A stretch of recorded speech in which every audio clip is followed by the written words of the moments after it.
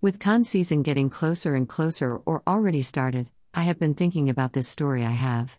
One day when I was working at Vivint Smart Home, someone asked why are Vivint cameras so much?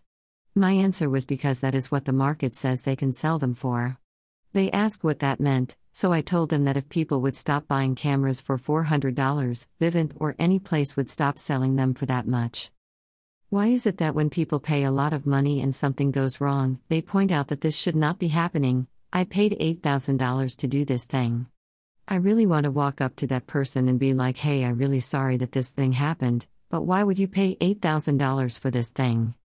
Now don't get me wrong, the con I'm going to next March is going to cost a lot of money. The badge to get in is going to be somewhere between $95 and $100 because prices are going up. I am buying a pair of boots that are $112, and then there is lodging and food and on. But I don't understand why people have to get so mad about crap going wrong. I mean, that is what life is, things always going wrong.